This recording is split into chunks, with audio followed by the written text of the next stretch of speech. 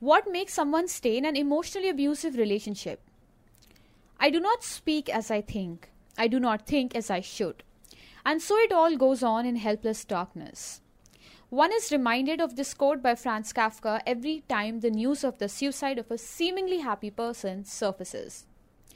Earlier this week, the news of a suicide in Delhi of a 32-year-old woman made headlines across the country. She was a Lufthansa employee and had been married for 2 years.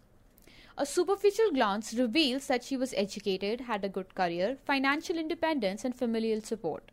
Yet, the tragic unfolding of events shows that the reality was far from well. Though nothing is certain in the case at this point, there are reports of physical and emotional abuse meted out to her.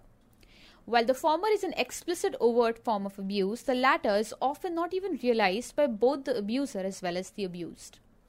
Dr. Sameer Malhotra, a psychiatrist at New Delhi's Max Hospital, comments on this and adds, "Many a times the perpetrator may not even be aware of the likely consequences on the mental health of the victim sufferer. Even the victim remains unaware of the consequences on one's mental health and tends to suffer silently from low self-esteem, lack of assertion, anxiety, avoidance behavior, and even nightmares."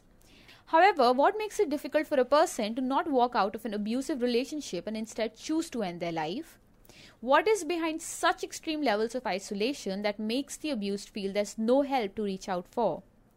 Understanding emotional abuse. Though not confined to, emotional abuse is common in heteronormative relationships where power dynamics are especially at play. It comes from a desire to exert power, often originating from a sense of insecurity. Emotional abuse is often an attempt to control the other person. At times, it stems from the perpetrator's inner sense of insecurity that reflects in accusations, external blame, or constant checking on the victim. At times, the perpetrator's tendency to repeatedly criticize the other person or make fun of the other person can negatively affect the self-esteem of the victim, Dr. Sameer Malhotra.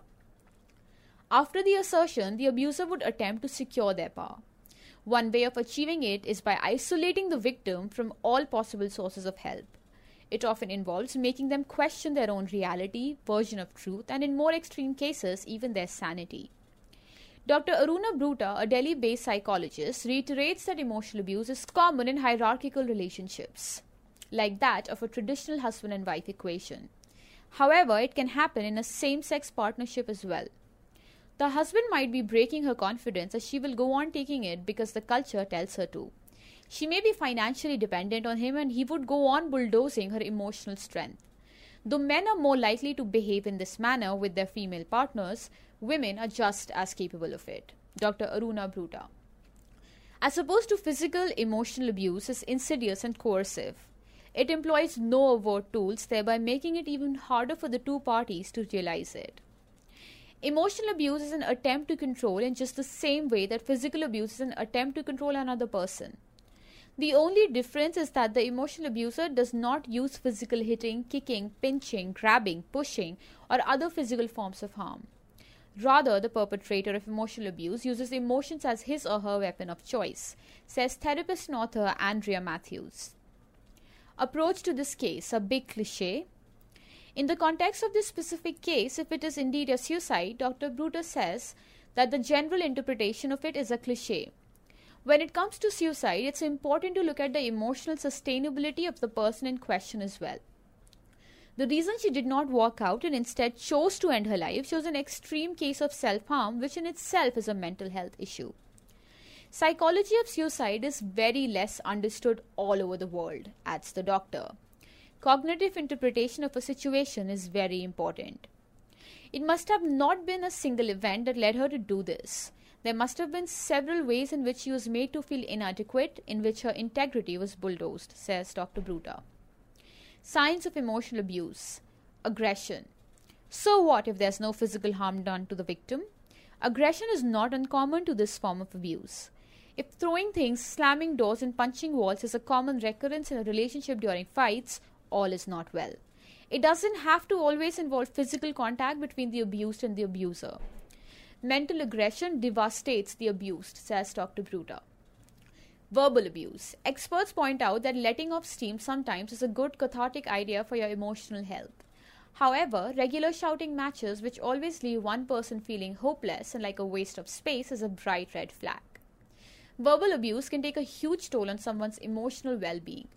It is not all right to be insulted and sworn at irrespective of the circumstances. Silence. Dr. Bruta sees silence as another form of aggression. It's common in a situation of emotional abuse for the abuser to shut down on their partner, to not speak, refuse to engage in any form of conversation, and dismiss any requests to resolve a conflict as some other signs. This often leads to the abused questioning their own decisions and accepting their fault even when it might not have been so, simply to resolve the conflict. If this becomes a pattern in a relationship, it's another warning sign. Isolation. The abuse victim would invariably end up feeling isolated and find themselves in a space where they feel no one can reach them. Additionally, the abuser would make the victim feel they do not deserve better. All of this leads to isolation and makes the victim dependent on the abuser in a twisted equation of emotional dynamics. The other side of the argument. While emotional abuse is a subtle tool employed against the victim, it's important to know that not all unpleasant emotional experiences are to be confused with abuse. Abuse involves repetition of the same behavioral pattern over a period of time in a manner which always leaves the same partner feeling unpleasant and worthless. This is why simply an argument between two equal parties is not emotional abuse. According to Relate, a UK-based organization, emotional abuse has several stages which almost invariably start with aggressive intimidation and threatening without physically harming the person. This is followed by criticism and undermining of opinions, invoking guilt, controlling access to financial resources, and finally asserting complete control on the partner and questioning all their activities and decisions. Addressing abuse. The first step to break out of the circle of abuse is to reach out to friends, family, or any other trusted confidants.